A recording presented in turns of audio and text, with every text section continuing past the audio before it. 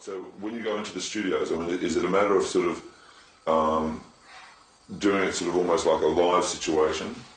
Because I mean, like, you're able to reproduce on stage very much like the records. I mean, like, well, I think you do.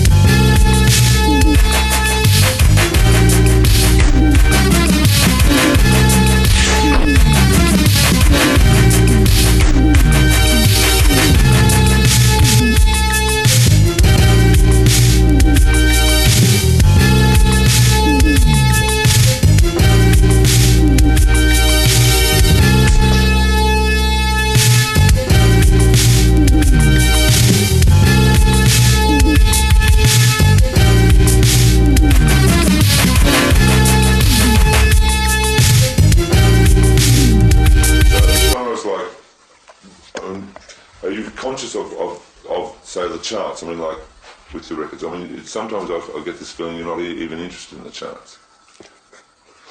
No, not really.